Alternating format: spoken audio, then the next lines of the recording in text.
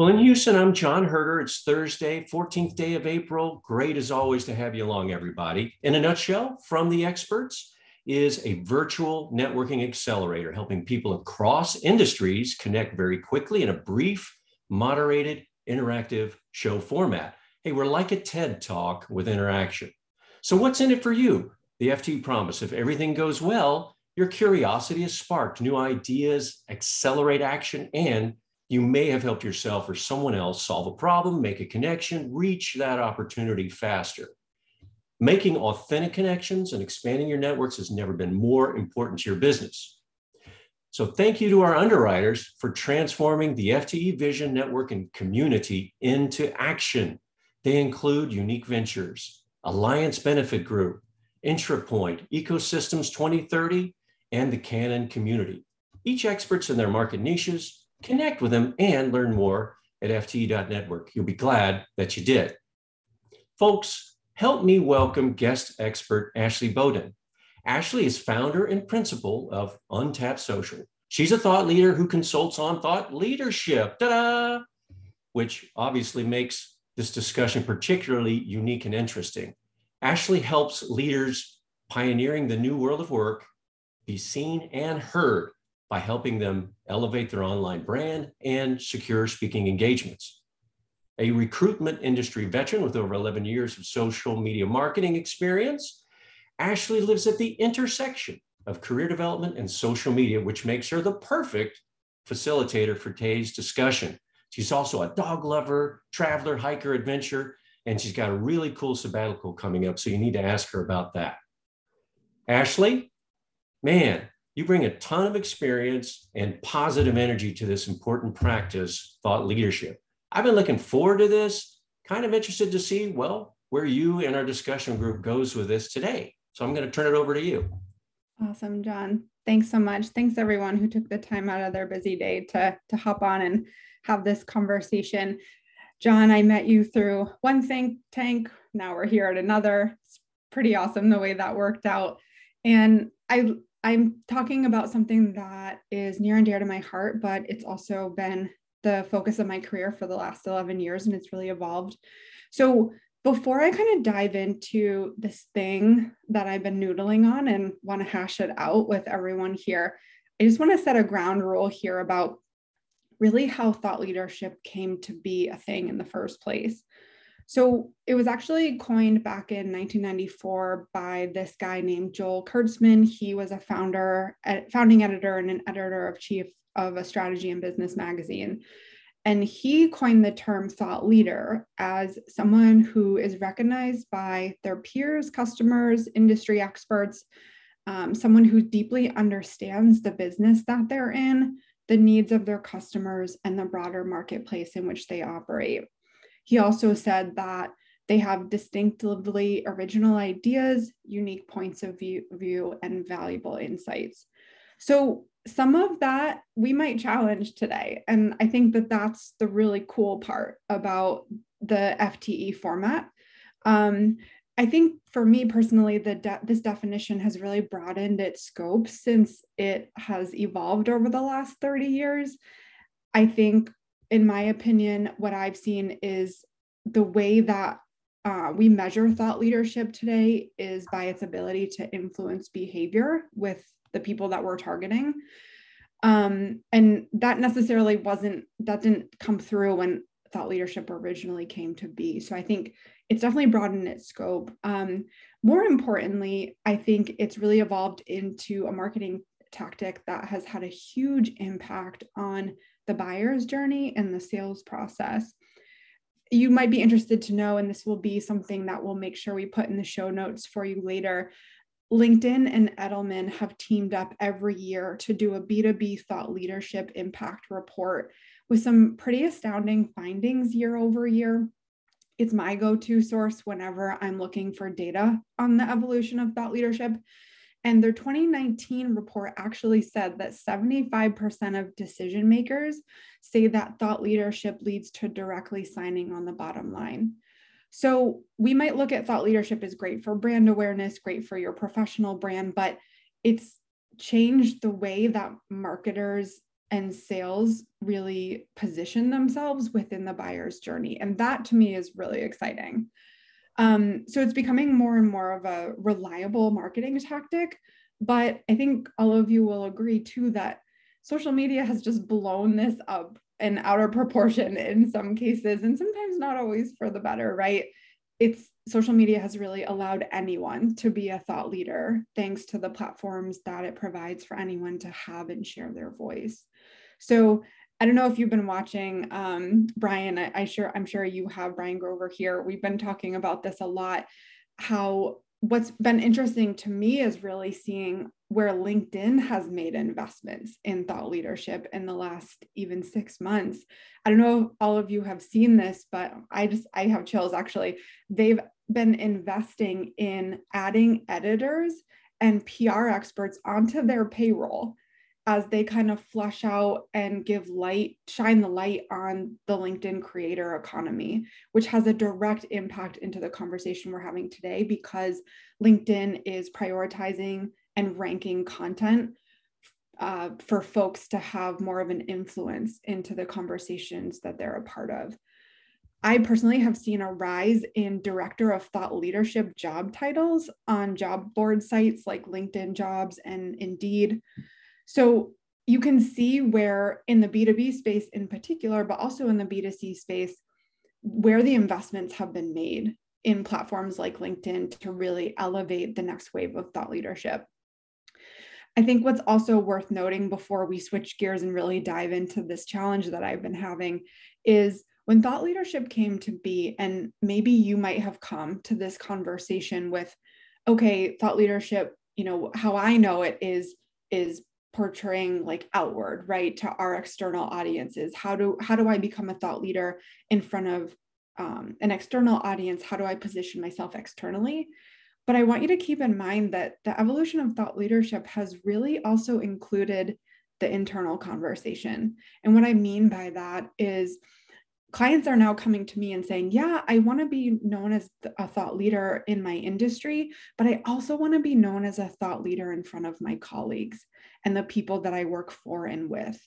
So as you're thinking about thought leadership, let's not pigeonhole ourselves into just thinking about this external position that we portray, but let's also think about how we're seen as thought leaders within the company that we keep. So I just want to kind of lay that ground rule as we're kind of moving forward. That's my perspective on the evolution of thought leadership. I'd love to get your thoughts, and we'll have that conversation in just a moment. But I want to pose this thing that I've been noodling on when it comes to thought leadership and thought leaders. So for those of you who don't know, my job is to manage my clients' online brand and reputation in the space, and a lot of times their external position in the market, and also their internal position in front of their colleagues and peers. And oftentimes what that means is I'm posting or coming up with posts on LinkedIn to post on their behalf. A lot of times I'm drafting up talking points for their upcoming speaking engagement, or I'm recommending industry trends that I think they should have a point of view on, and I'm helping them craft that messaging. So recently, I've been helping a client of mine kind of stand up this monthly virtual event for his target audience, which is up and coming HR leaders who are influencers in big conversations, but not necessarily decision makers. I'm going to call him Joe for the sake of this conversation. So Joe is a partner at an insurance brokerage firm in Boston. He's responsible for sales and business development. And he doesn't always know the intricacies of what his colleagues do. So he's not the one negotiating employee benefits renewals or implementing new HR technology for his clients. That's not his role.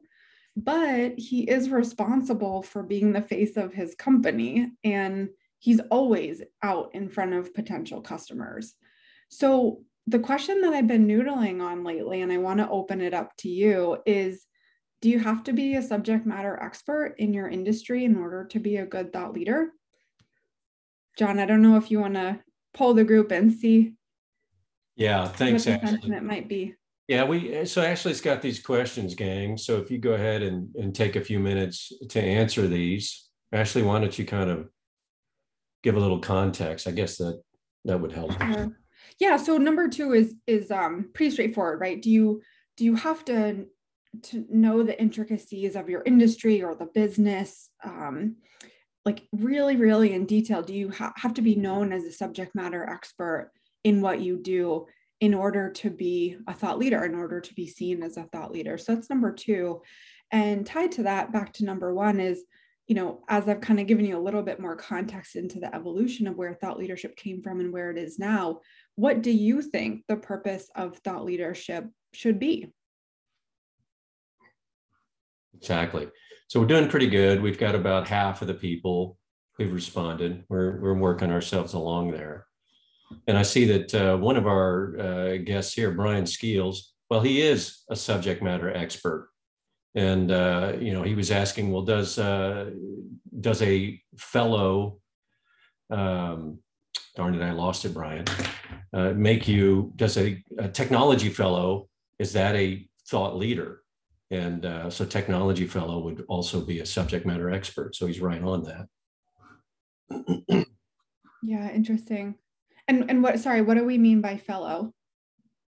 Well, it's usually associated with professional societies as being an expert or top of your class. Like I'm also an ASME fellow.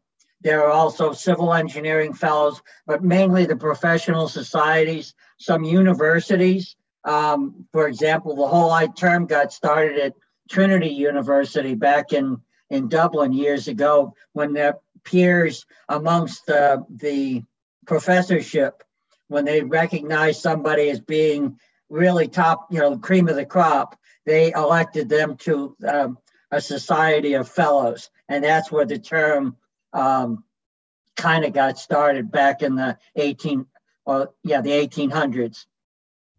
So, and a lot of people don't, when they see the term fellow, and you hear it on NPR too, where people say he's a so-and-so fellow with one of these think tanks in Washington or whatever. So the term fellow, and so I'm trying to relate those two because we're trying very hard to have dual career ladders. So you've got a management career ladder and you've got a technology career ladder. And you can be one or the other, at least toward the top, but you can't be both. So that's why I'm trying to get into your head a little bit, Ashley, as to what you mean by a thought leader, because it's provocative to me in what I'm trying to help and promote and foster at our company. And I put in the chat a picture of our fellows wall. Exxon does it, Schlumberger does it, GE does it. They have, where they had Parker Hannifin does it, where they have a recognition of their thought leaders or their top people and recognize that. So I just wanted to put that out there for everybody to kind of, as you put it, Ashley, noodle on. Right. Thank you, Brian. And by the end of today's discussion, I think I know, and I promise that you'll really have a broader understanding of what makes for a good thought leader and what we mean by thought leadership, because I think where we started and where thought leadership started, it's a little limiting, in my opinion. And some of the results here really show that it's not just one or two sort of things that make for good thought leadership and the purpose of thought leadership. I'm just looking at the results now. Yeah, exactly. I think it's interesting when we're looking at what's more important: gaining followers, 0. Producing good content, very high. I'm so glad to hear this. We have star students in the room, John. Star students. Yeah. Absolutely. And this is my personal opinion, but I'd like to think I gathered some data and some expertise along the way. Producing good content is absolutely more important when it comes to thought leadership. And when you produce good content that's authentic to you, you're going to gain followers. That's the way it happens. If you go on down, then it says, do you have to have a lot of followers to be influential? Well, 30% say, well, yeah, you do, right? but then 60% say no, and some are unsure. What do you think about that? Yeah, it's in the beginning, I thought it's the chicken and the egg, like rat race, but I fully believe that, like I said, if you are influential by sharing your stories, and we'll talk more about what makes for a good thought leader, but if you kind of check the more boxes that you check when it comes to the characteristics that make for a good thought leader, those followers will come. I am not a proponent of buying followers, because they're usually not folks that are going to engage in your content or buy from you. I'd rather see you have a network of 2,000 followers who are engaged and are prospective buyers than 10,000 followers who are just spam or never going to engage with you. My 2 cents. Righto. So why don't we go ahead and open the floor to everybody out there. If you wouldn't mind, introduce yourself and share your comment on, what do you think makes a good thought leader? Why? Anybody like to take the first shot at this? You're welcome to take the floor. Looks like we have a couple of hands raised. Link, Why don't you go first? I think I saw your hand up first, then Brian Grover. I want to touch on that the followers thing, and then I had a question for you. There are 2 questions that kind of go into each other, and we've talked about them, so don't be worried. But my thought was definitely on the quality of followers. You could have 10,000 followers, and you've never met them, and they don't know you, and they're liking content and creating a bunch of noise on your profile and stuff. And then the stuff that's high quality that you'd like to engage in, now those analytics within LinkedIn or Facebook or whatever you're using is trying to read all of that noise and not pulling out the quality that you'd actually like to see. So I'm very specific. I don't add everybody that adds me, and don't follow everyone that follows me, because I'd like to follow specific, and I'll take the time to go through and unfollow people as well and take them off to move away that noise. So that's just one thought I had on that. So the 2 questions I had was for you, Ashley, is I've heard a lot of conversations in the future workspace that they think that the term thought leader is arrogant and narcissistic, and that it's not something that, in fact, they throw away the person because they claim to be a thought leader because they think they're going to get duped. What are your thoughts on that? And the second question is, when it comes to being a thought leader with a certain subject matter that might be sensitive, like right now, like I'm a thought leader in the, I guess it'd be cultural competency, diversity, equity, inclusion space, but DEI has a lot of weight and assumptions around it. So it can actually dismiss me. And so now we're moving towards this, whether we count race or whether we count that you're LGBT, whether we even measure that in hiring practices. But for my own sake, I want someone to see that I have a background in all of that and not have that be erased. So when it comes to thought leadership and how to frame yourself, and with the market moving so rapidly, is there any danger zones that you would recommend that we look at as a thought leader? So the danger zones question, and then what do you think about the narcissistic thoughts or whatever about the word itself? Yeah, perfect. And I will say, just to your point too, I love that you've taken a quality over quantity approach with how you monitor your LinkedIn network. I always tell people, use it as your professional Rolodex. Like be smart, like drown out the noise. Don't add everyone that asks to, connect with you, because there's a quality that you want to maintain in that network, in your circle. So I love that you do that. I think it's a great best practice for everyone. Number 1, claiming yourself as a thought leader in your LinkedIn tagline or in your pitch deck when you're trying to solidify more speaking engagements can be met with some animosity. It's not always a negative. It's not always a positive connotation.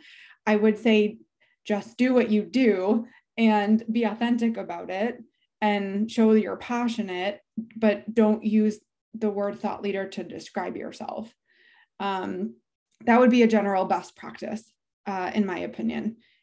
People will see if you're out there talking about what you are passionate about, or about the industry, or opinions that you have on trends, that those opportunities to speak and to become a thought leader and to become more visible are going to happen naturally. I hope I answered your question. Number two, if you are trying to position yourself as more of a visible industry pioneer in maybe some sensitive topics or sensitive buckets, I think best practice here is there's a real balance, and we could have a whole conversation on this, link, but I think there's a real balance with being bold and putting your stake in the ground about what you believe, and sort of being vague enough that you can attract a large audience, right?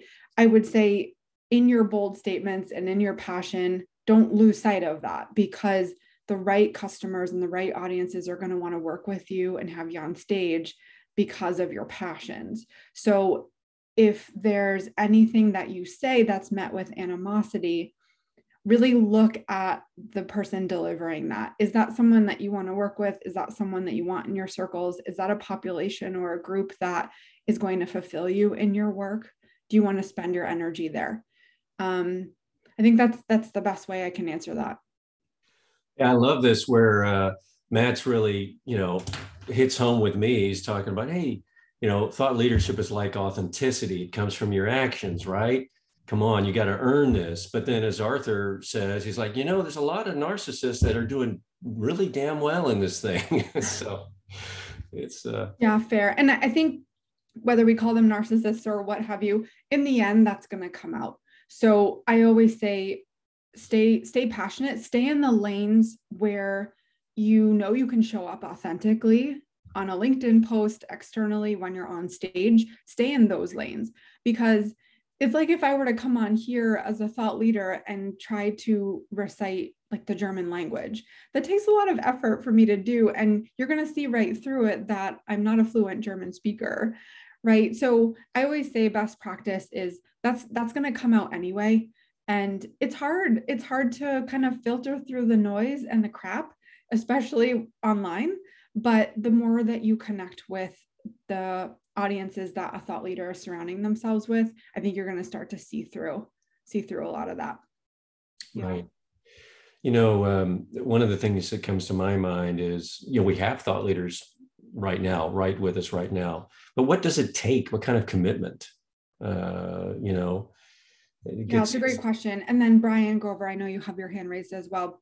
Sorry. What does it take to be a good thought leader? I see thought leaders who are good thought leaders have really invested in their personal and professional brand, but they've also gotten really clear about their voice. They've gotten really clear about where they stand with certain trends or movements or eras, with topics. So I see it as sort of a journey and not a destination, if you will.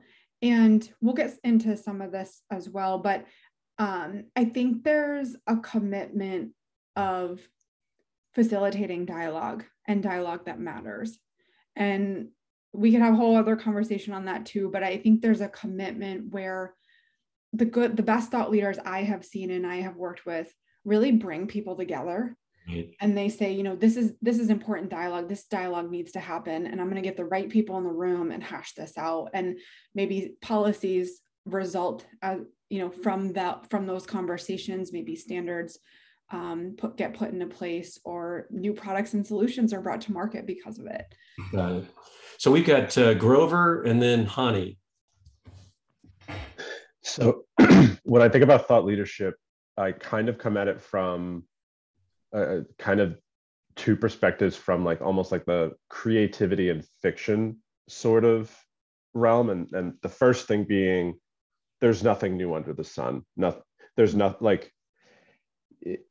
there might not be a new thing to have a perspective on, but the thing is that our experiences as professionals and what we dealt with will end up making us a thought leader from the fact that we have something unique to say. I mean, I can relate my position on anything to the 1975 film Jaws, so I don't think many other people will do that.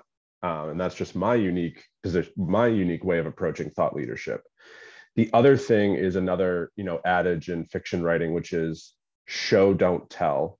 I am immediately skeptical of someone that comes in and says, I am a thought leader on X, as opposed to being like, well, here's what I think about X, and it's a demonstration of their expertise. And I guess I really wanted to take the mic to ask one question, which is, I'm kind of new. I'm 4 months into working on my own and trying to become a thought leader and act like a thought leader, but the imposter syndrome is real. So how do I guess reassure myself that I have something important to say? Like I know my perspective is unique, but the little voice in the back of my head is just saying, so what? Who wants to hear this position? So how do I alleviate those fears would be my question for you guys.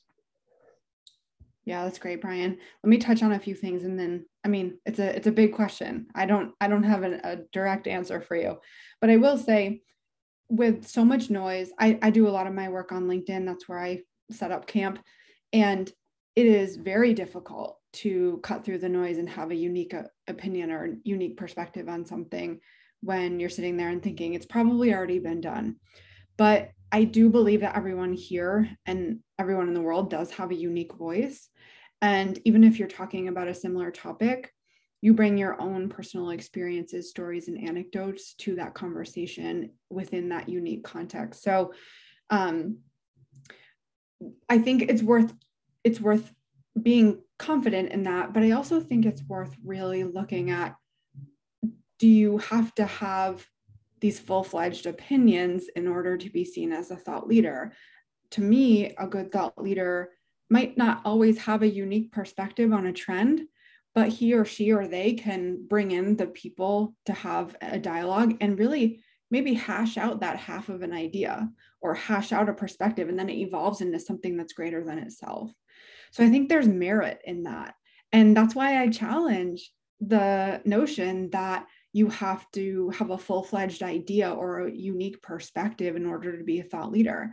I think some of the best thought leaders may not always have original ideas, but they bring the right people together and they're a broker of connection, and they can create an idea or a dialogue that matters and influences behavior amongst a group. That's what I believe to be a great thought leader in this century. So Brian, you make an excellent point. And the show don't tell and the imposter syndrome, yes, very real. But I think one way to sort of alleviate some of that fear is, if you work for a company, or even if you work for yourself and your company has a list of corporate values, right? Strength, resilience, play, whatever it is. You as the employee or the face of the company, someone who works at the company, can take a set of corporate values that your company is founded on. For example, maybe one of them is resilience. And maybe you create a blog or a video or a LinkedIn post or a piece of content where you yourself have experienced resilience or have had to have resilience, and you share your own unique story, and you talk about your kids or your vacation spot or, a family member passing. And then it becomes much more relatable and much more likely to sort of compel or initiate a response, because you're creating a dialogue around something that's personal to you. And even though there's a lot of noise on LinkedIn, it is becoming a lot more human. And I think that's a good thing to some extent. So anyway, Brian, you've touched upon a lot here. And I think it's one of the reasons why we need to challenge some of the preconceived notions about what a thought leader is and does. Over to Hani. Hani, your question or comment? Yeah, thank you. This is actually a really interesting discussion. I wanted to maybe provide a bit of perspective, because actually I use thought leader on my LinkedIn profile. It's right there actually. And I'll tell you my thinking around that. To Brian's comment earlier, though, this sometimes confusion or duality of this idea of, technical expertise. People call them different things. Actually, I used to work with Schlumberger before, where we did use the term fellow. And then I worked at Shell, where we had a different so-called technical ladder. And there I was also what's called principal technical expert, which is equivalent actually to the fellow in Schlumberger. However, I think that's quite different actually than thought leadership, at least from my personal perspective and my own experience. Because in fact, in subsequent roles that I had at Shell, I would either sort of delve into this generic role that people would call thought leadership, for whatever that label is worth. And in that capacity, typically, it is less about depth than it is about breadth and interconnectivity of individuals, both within an organization and across organizations. Okay, so think of it as sort of this hub and spoke model. So at least that's what I ended up morphing into, and that's actually what I enjoyed more, to be honest. And when I put thought leader on my profile, it wasn't, you know, in quest of self promotion or anything to that extent, but it was really trying to describe what I enjoy doing the most, actually. And in most of my LinkedIn activity, similar to what a lot of people said, it is not so much about quantity of the postings as it is hopefully what I think is sort of quality, or saying something that I think is either important to people or profound in some way or another. Okay. So I don't do, big, I wish I did. I don't do big posts or anything like that. Other people actually on this call, I know, do a much better job.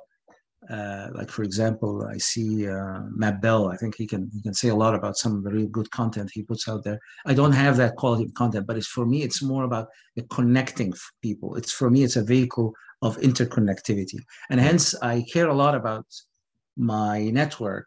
So I don't want to introduce people there that I don't really know. It's not so much about do I have, have I worked with them? Have I seen them before? But it's more about, do we have something in common? So I tend to err more on the side of, can we actually have a dialogue or a discourse about some aspects of what I know? Because I regard myself a lot less of an expert in anything now, right, as more of a connector. Okay, so anyway, that's just a perspective I wanted to share, yeah? Debashis? I don't know if I have imposter syndrome, but I have an anxiety, authentic anxiety, after listening to such good points brought forward by many of these folks. So, Honey, really, really good points you made. I want to go back to the part of authenticity. And again, it's just my feeling, not even my belief. I think, Honey, I think it's great that you describe yourself, that you tag yourself as a thought leader, because that's a term, you know what it means, and you fulfill those requirements of the term. So I don't think there's anything wrong in that. Having said that, I always believe, I come from a different culture. You can tell I come from India. I was 25 years old when I left the country. The culture was such that if you're really good at something, let others find out about you. You don't have to say that about yourself. Here, it is completely different, right? So I still try to straddle those two boats. So here's something what I'm going to say. Right now, I feel an urge to evangelize what I dabble in. I don't know what that is. I don't want to call anything that. What is that? That is machine learning and big data and artificial intelligence. And I feel that in healthcare field, especially with the advent of CRISPR and other technologies, someday I want to do something about it. Where am I compared to that? At the very bottom. But as I've started dabbling in those things, some of that excitement reminds me of when I was in 11th grade solving difficult differential equation problems. So that's what tells me there's an authenticity in me. Now, would someone be able to see that? I don't know. But I'm not going to, go out and prove myself to be a thought leader. My job is going to be to really understand what I know and how can I communicate that. And by the way, Honey, you communicated your points very well. So I will see where I am, as authentically and as gradually where it is. network in a positive and constructing manner, not to self-elevate, because from all of this comes a satisfaction of being in the arena and doing things that matter. Well said. And if I could touch on Hani and Debashi's points, there's a lot there. Hani, you had talked about depth versus breadth. I think a good thought leader exercises, lives within that middle ground and prioritizes both. But the foundation here is the quality. So, and I want to speak to Arthur's point too about making sure that your quality of posts or what have you, wherever platforms you're on, that it's a quality over quantity approach. Arthur, you had said you had talked to a marketing agency that said that building an audience without posting a minimum of 4 to 5 weeks is tough, or 4 to 5 times per week is tough. It really depends, but I always tell my clients that I'd rather see you post 1 time a week with a post that matters. And to your point, Debashi's, is something that's meaningful and you're passionate about, something that excites you, because that's going to come through in your delivery, and it's going to involve more engagement than posting 5 times a week on LinkedIn and trying to understand its algorithm, and then it just becomes noise. So I always say exercise a quality over quantity approach when it comes to curating your circles and your network and the content that you actually produce. And I think to the point of like whether or not to name yourself as a thought leader, why don't you just embody it? Why don't you just embody the traits of a good thought leader? And it doesn't mean you always have to be posting on LinkedIn all the time. Maybe it's you're speaking up in a think tank conversation that you have once a week. Maybe you're creating your own mastermind group and saying, this is where I believe the industry is headed. Let's talk about this. Let's have a discussion, those sort of things. So I think there's a level of embodiment that speaks for itself, rather, like to Brian Grover's point, show, don't tell.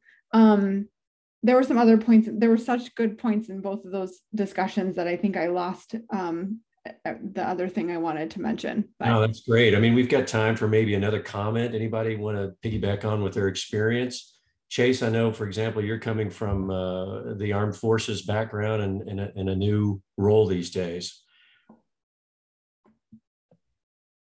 Yeah, so thought leadership within the military is incredibly difficult to attain. A lot of it is centered around this idea of air quotes innovation right now, and everything is personality driven. So if you get a cohort of like-minded individuals, we can get a lot of things done in a very rapid fashion. For the most part, those folks are independently engaged and not necessarily empowered by leadership.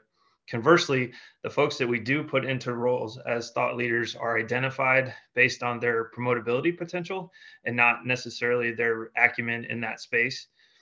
So a lot of those folks that are identified are immediately disregarded, for lack of a better term, because we kind of know the game on the inside. So what I put in the comment there was a lot of the folks that we see be highly successful in thought leaderships in their area leave the service because they get frustrated, and they immediately find radical success when they get out into their civilian career.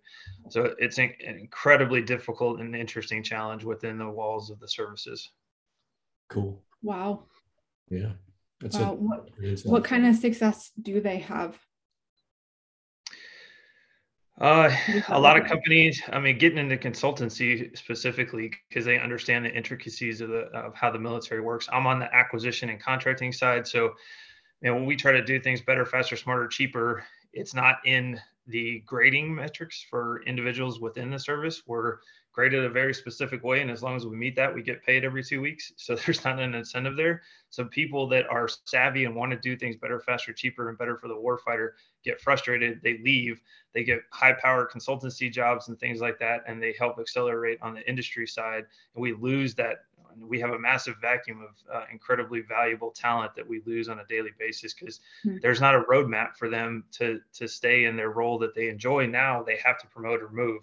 So, yeah, and I totally see that there are systems in place, and those might be hard to rub up against for sure. I see that in the B2B space as well, where sometimes companies, from the top down they tap certain leaders and say, you need to be a face. We want you to be a face of this particular business unit, or we want you to be a face of this particular product. And they might not necessarily have the skills or the innate ability to be a good thought leader. And there's some folks within an organization that don't know that they're good thought leaders, and because they're not trying to be, but they know a lot about their industry or what have you, and they check a lot of those boxes. So that's why I've been seeing sort of an evolution here of companies investing in thought leadership from the top down and really looking at what skills make for a good thought leader and being open to that. But also, it's kind of like the conversation we have about individual contributors versus managers. Some folks within an organization are great individual contributors, and so we naturally think that we're going to promote them and they're going to be a good manager. Mm-hmm. That's a totally different skill set, right? I would argue the same is true in this space. When looking at who's a good thought leader in the organization, who presents themselves well, who has good delivery, who's passionate about the topics. But yeah, there's systems in place that don't always support that. I wish we had time to get everybody else's input, but we're out of time. So Ashley, any last words? Oh man, I feel like we just got started. I know it. Well, there are some leave behinds that John's going to send you on Top Social. We've created an infographic of the 7 traits or characteristics that make for a good thought leader. So we'll make sure that you have those. I would say the biggest thing, if you can walk away with one thing today, is to really challenge yourself to think differently about what makes for a good thought leader. Having dozens of followers, or presenting in a way where you only have fully fledged out ideas to publish, or being a subject matter expert, those sort of characteristics are great, but they don't necessarily need to fit the mold of what a good thought leader looks like today. And I think the other thing too is, don't be afraid to be bold. Don't be afraid to put a line in the sand. If you're passionate about a topic or something going on in the industry or the work that you love to do, don't be afraid to take a stand, because the right people are the people that you're going to attract. And get started on LinkedIn or whatever social or internet platforms where you have a presence and where you connect with your audience best. Make sure that your profile there is optimized and that you're having conversations. I always say it's far better at this point, from everything I know about LinkedIn in particular, it's far better for you to spend 15 minutes commenting on other people's posts about conversations that you're passionate about than trying to post something of your own on LinkedIn. So really be that person that engages in dialogue elsewhere rather than posting something just to post something. Well, thank you very much, Ashley. Hey folks, how was the talk and discussion today? Gus, go ahead and 30 seconds. I just wanted to say real quick, I don't know how Ashley is so young and so pretty and yet so sage all at the same time. So that's amazing. So I'll drop my hand now, but that's what I wanted to get that in. It's been amazing. Thank you, Brian. Really appreciate that. Sounds like a follow-up to me. So folks, take that 30 seconds and fill out the FTE survey. Let us know how we did. If you or somebody you know is a thought leader and wants to test drive your current idea, just like Ashley did, to help others learn, connect, the call for experts is open. So connect with us. So is our call for annual members and company underwriters. If you want to be benefiting from transforming this vision of FTE, network, and community into action for good and good business, let us know. Share FTE with your friends and your networks. This is how we grow. Bring them, invite them to our events, and also to our library of experts on the YouTube and podcasts. Next up on our FTE show is going to be April 25th, Artificial Intelligence Project Basics. Now it's very different, right? For business managers. Our guest expert, Manny Burnaby, spotlights some of the typical pitfalls to watch out for when launching new AI projects, along with some practical structured framework and approaches that help reduce risk and improve the likelihood of success. Don't want to miss it. Register now on our website, fte.network. Folks, we're out of time. Man, Ashley, thank you once again. What a great time, great dialogue. And to all of you for making time to connect and learn from the experts. Take care, everybody. We'll see you next time. Everyone, thank you.